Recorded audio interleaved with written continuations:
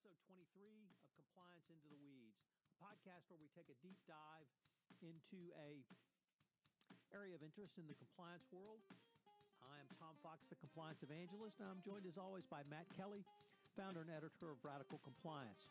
In this episode, we take a look at 6 compliance events to watch in 2017. Some of them are going to be fairly well known to you, and some are not. But we also put a different spin on some of those that are well known.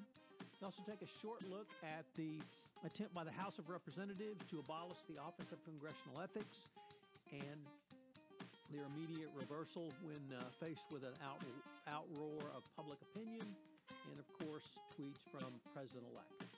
The episode comes in at just around 25 minutes. This is Tom Fox. I'd like to thank you very much for listening to this episode of Compliance Into the Weeds. Hello, everyone. This is Tom Fox, and I'd like to welcome you to another episode of Compliance Into the Weeds with my good friend and colleague, Matt Kelly, the founder and editor of Radical Compliance. Welcome to the new year, Matt. Hello, Tom. It is good to be here, and a happy new year to all of our listeners. We have got plenty we can keep on talking about. So this is a podcast where we try to take a deep dive into the weeds in some areas, and fortunately for us, it looks like we will have no end of topics with the current administration, given what's happened the first week in January. But before we get to that, Matt, I wanted to visit with you in some depth about a blog post you wrote entitled 6 Compliance Events to Watch in 2017. Mm-hmm. And I'd really like to go into each of these. Some of these we have touched on or talked about, but a couple of these I think are really, if not new, certainly you put a new spin on them. So why don't you tell us about what you want to watch in 2017?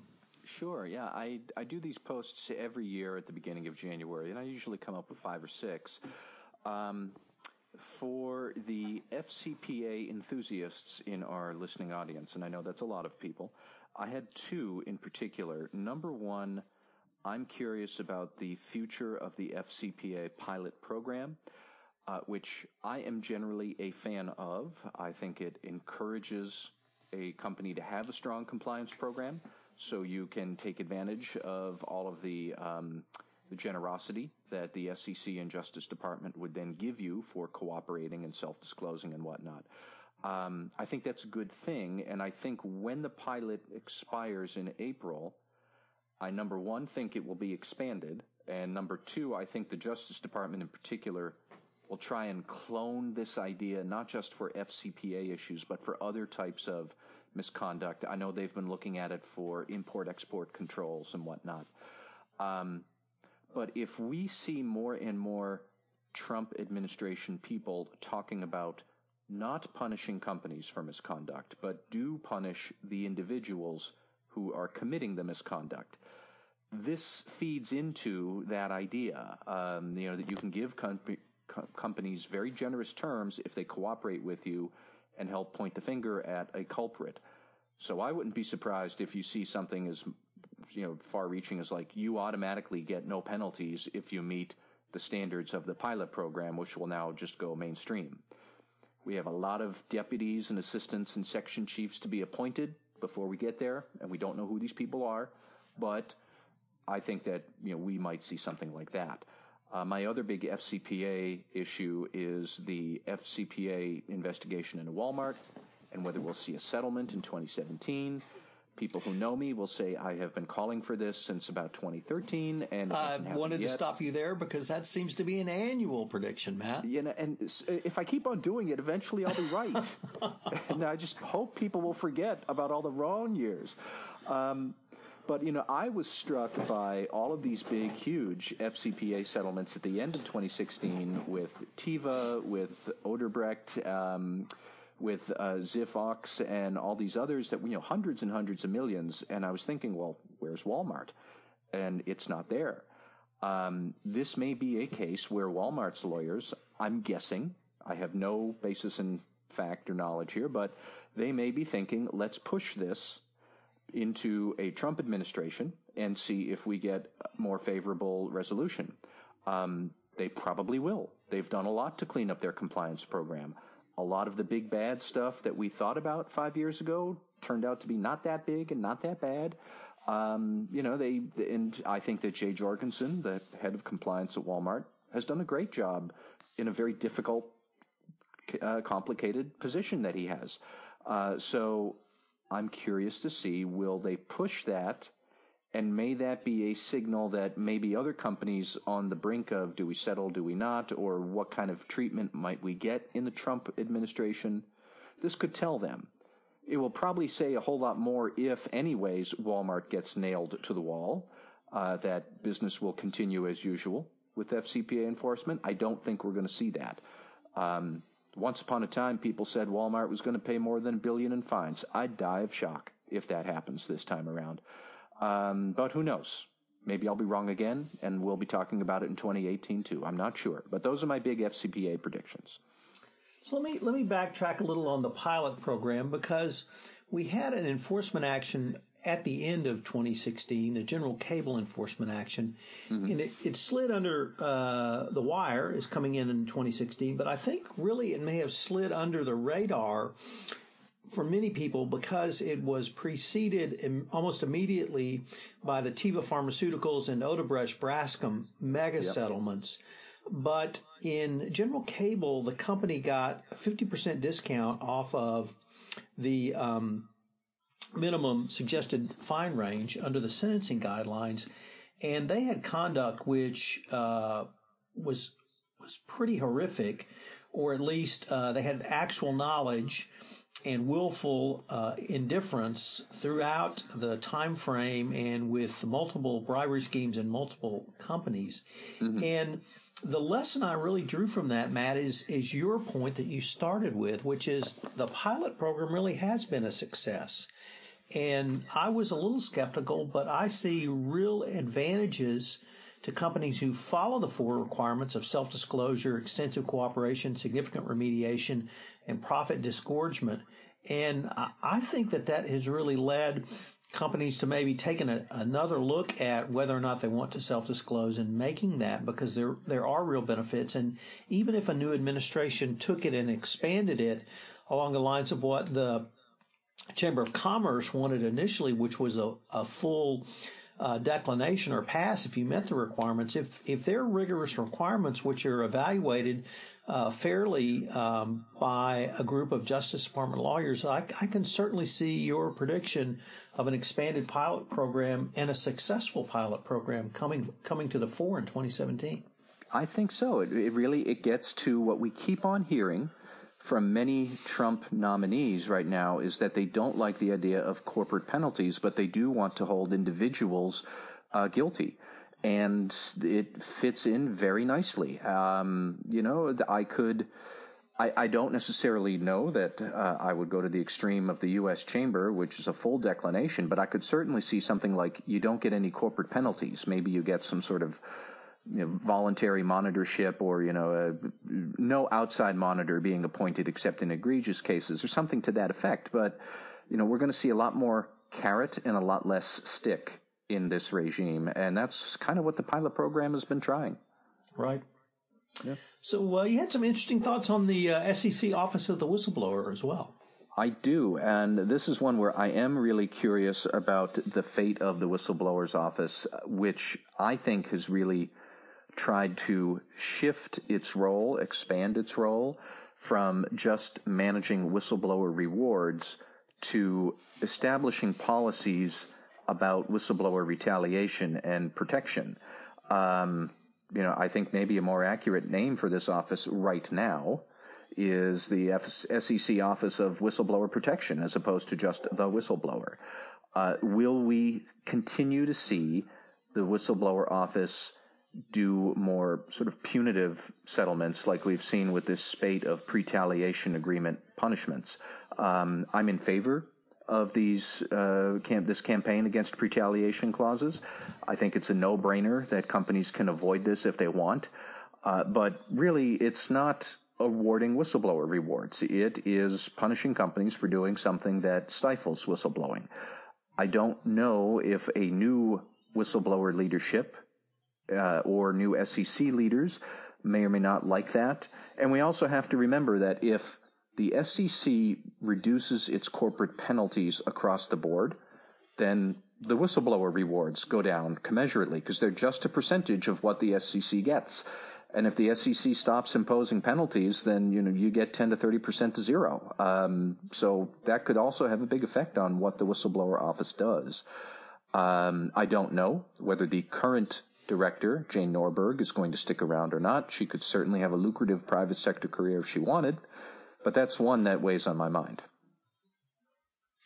So your next point was on the new Public Accounting Oversight Board chairperson. We've had Jim Doty since 2011, and you really took a different, not so much a different look at this, but really, I think people in compliance don't think about what the audit world means to them and the role of the PCAOB in internal audit and external audit, and how that's really can have some pretty significant implications for corporate America going forward. So what are your thoughts there?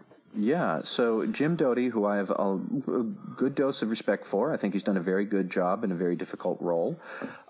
He is, first off, he is a lawyer by trade, so he is an outsider to the audit industry and has really imposed tougher standards, more demanding standards, and stepped up inspection and enforcement against auditor misconduct or incompetence and infractions. He's done a good job there. And his term expired 15 or 16 months ago. He's been acting on an interim basis. The head of the SEC names the chair of the PCAOB, the Public Company Accounting Oversight Board. Sure, a new SEC chairman could reappoint Jim Doty to a second term, assuming Doty wants to stay. Or he could appoint a very different sort of PCAOB chair who might have very different priorities about how to apply pressure and oversight to audit firms. And if the audit firms' pressures change, then their demands upon these companies might change, and particularly around internal control over financial reporting. Let's all put on our way back caps and remember that's how this profession started. Once upon a time, it was mostly about accurate financial reporting, and then it evolved into bigger issues. But if we could see Section 404 of Sarbanes-Oxley, which requires audits of internal control over financial reporting, maybe it could stop to be enforced. Maybe it could be enforced against large companies, but not against non-accelerated filers. We don't know. But that could have a really big change in the day-to-day world of a lot of what compliance is and a lot of what your technology systems and your accounting processes are. Or at the very least, companies might be able to have more productive fights with their audit firms over what they should or shouldn't do. So this is one of those secondary issues that you could suddenly wake up and say, whoa, where did this come from? This is where it came from. Who's going to lead this agency? And we don't know that. Then you move to an area that may be a little bit different, but really two areas. But I did want to highlight them because you thought they were significant enough here to put in. And the first is the fate of new overtime rules. And then you switch over to the Barclays trial. So why don't you tell us why the compliance professional should be taking a look at these issues?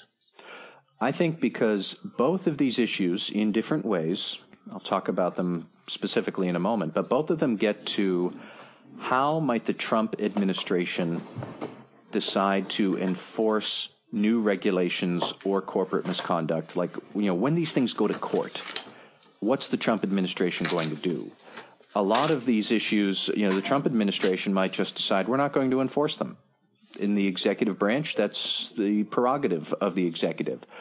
The overtime rules in particular, these really kind of hamstring corporate compliance officers who have spent most of 2016 reviewing wage and hour policies, wage and hour procedures, worker classification, all that boring quasi-HR stuff, which actually is a big part of what compliance officers need to worry about, like from a training and policy and procedure perspective. These expanded overtime rules the Obama administration wanted were supposed to go into effect on December 1st.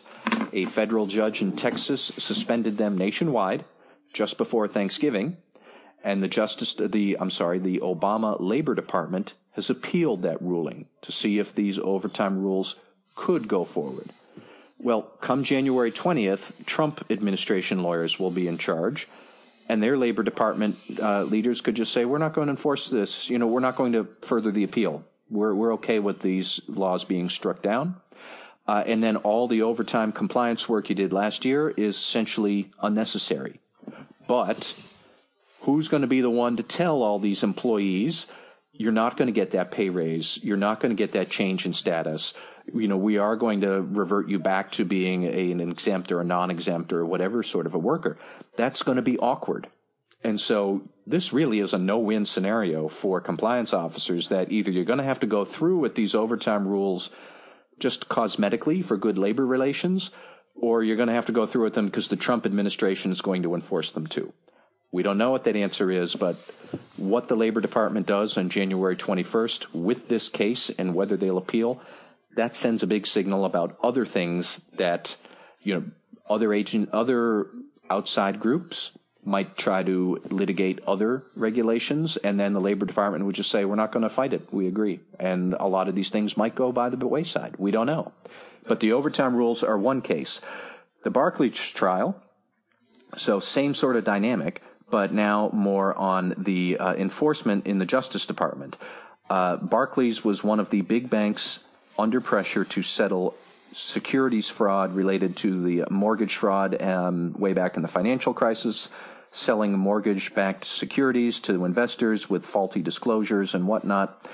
Credit Suisse settled for several $1 billion, and Deutsche Bank settled for several $1 billion, both of them on December 22nd. And Barclays said, no, we're not going to settle. We don't think the Justice Department has a case. We're going to go ahead and go to trial. So the department went ahead and filed a lawsuit against Barclays. Normally, that would be a big deal. But if new Trump administration Justice Department lawyers come in and say, we're not going to litigate this case anymore, or we're going to litigate, but we're not going to seek any monetary penalties, we're going to sue you for $1, then Barclays' recalcitrance here will not seem like it was being a stick in the mud. It will seem like really sharp thinking, saved itself billions of dollars. And then you have to wonder, what is the Justice Department under Trump? What is it going to actually enforce? We've got no idea. So those are two cases where it really gets a sense of, how much is the Trump department really going to put its shoulder behind pushing companies that are charged with misconduct? Maybe it's not going to at all. We've got no idea. We need early test cases. These are them. Well, the decision by Barclays to go ahead and fight this was certainly contra to every other financial institution around the mortgage fraud relating to the financial crisis. Mm-hmm. The thing that I really wonder about is politically, will Trump continue to have any sort of populist vein, which would suggest prosecuting banks around the 2008 financial crisis? Or will Jeff Sessions really take the lead as the Attorney General and make the decisions on the priorities that he will have for enforcement, and perhaps deciding that something that happened now 8 years ago is really not something the DOJ is going to concern itself with going forward? That's exactly right. We don't know. I think it's an excellent point you raise about Donald Trump and the specter of political risk now that your company's going to wake up the victim of another Donald Trump tweet some morning and you don't know what's going to happen or if it's serious or not. This is the sort of thing I would normally expect out of, Venezuela or South Africa or some, other emerging market. These rather arbitrary sort of executive branch impulses. And I don't think we're going to see it across the administration. I think we're going to see it with the guy who sits at the desk at the Oval Office, and we don't know how serious he is or what he's going to do. We've got no good answers, and we're just going to have to wait and see how that unfolds this year. Well, Matt, we're recording this on January 4th, and you are the first person I've talked to on a podcast about the brouhaha yesterday that the House of Representatives granted to us when they abolished the Office of Congressional Ethics and then reinstated it on the same day. So perhaps we could share a few thoughts on what's going on with that. This is just probably the biggest unforced error I've seen in Washington politics in a while. I mean, good Lord, this was so dumb. And regardless of political affiliations people listening may or may not have, here's the thing about what the House was trying to do. If your board of directors proposed weakening the ethics and compliance function at your company the same way the House did, you would say that's wrong. You would say it violates sentencing guidelines, and you would think, I got to get my resume up on LinkedIn. It was just, this would not fly in the private sector. But, that aside, I think my lesson that I see from all this is that Republicans are still much more politically weak than people care to realize. They only have power if they move all the levers of power at the same time in the same direction to do the same things. And that's really hard for the clown car act that was otherwise known as the House yesterday, with this ridiculous move to gut the Congressional Ethics Office. I think that people forget that Republicans will only be able to exercise power when they are all in agreement. Democrats will be able to disrupt that when they get any single Republican or small amount of them to disagree, which is what happened yesterday. Sometimes it might be Donald Trump. Sometimes it might be 3 senators. Sometimes it might be some faction in the House of Representatives. But, their grasp on power is a mile wide, but only an inch deep. Very different than what we saw with Obama, where he had extensive power within the executive branch, didn't have any power anywhere else. That was a mile deep, but an inch wide. So that's my big takeaway here, is that these guys forget that they don't have a plan. We're going to see this on tax reform, healthcare, trade, dealing with Russia, just a whole lot of confusion that needs to be smoothed over. And I don't know how good they're going to be at doing that. Well, we will certainly have to continue to watch this space.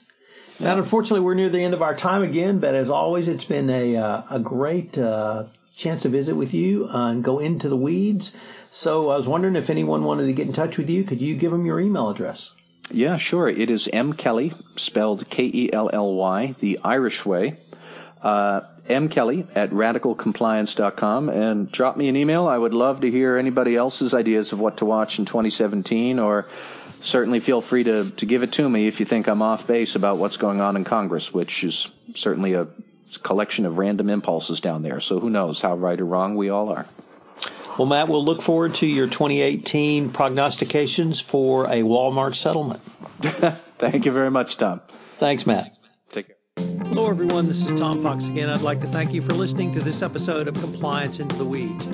I have 2 requests of you, if I could make them for the early 2017. The first is, if you have listened to this podcast on iTunes, I would greatly appreciate it if you would rate us. It would help in our rankings.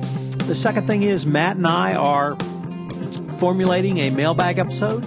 And so if you have any questions that you'd like a deep dive on into GRC, compliance, or any of the topics that we hit on this podcast, please email them to me at tfox@tfoxlaw.com or Matt Kelly at mkelly@radicalcompliance.com.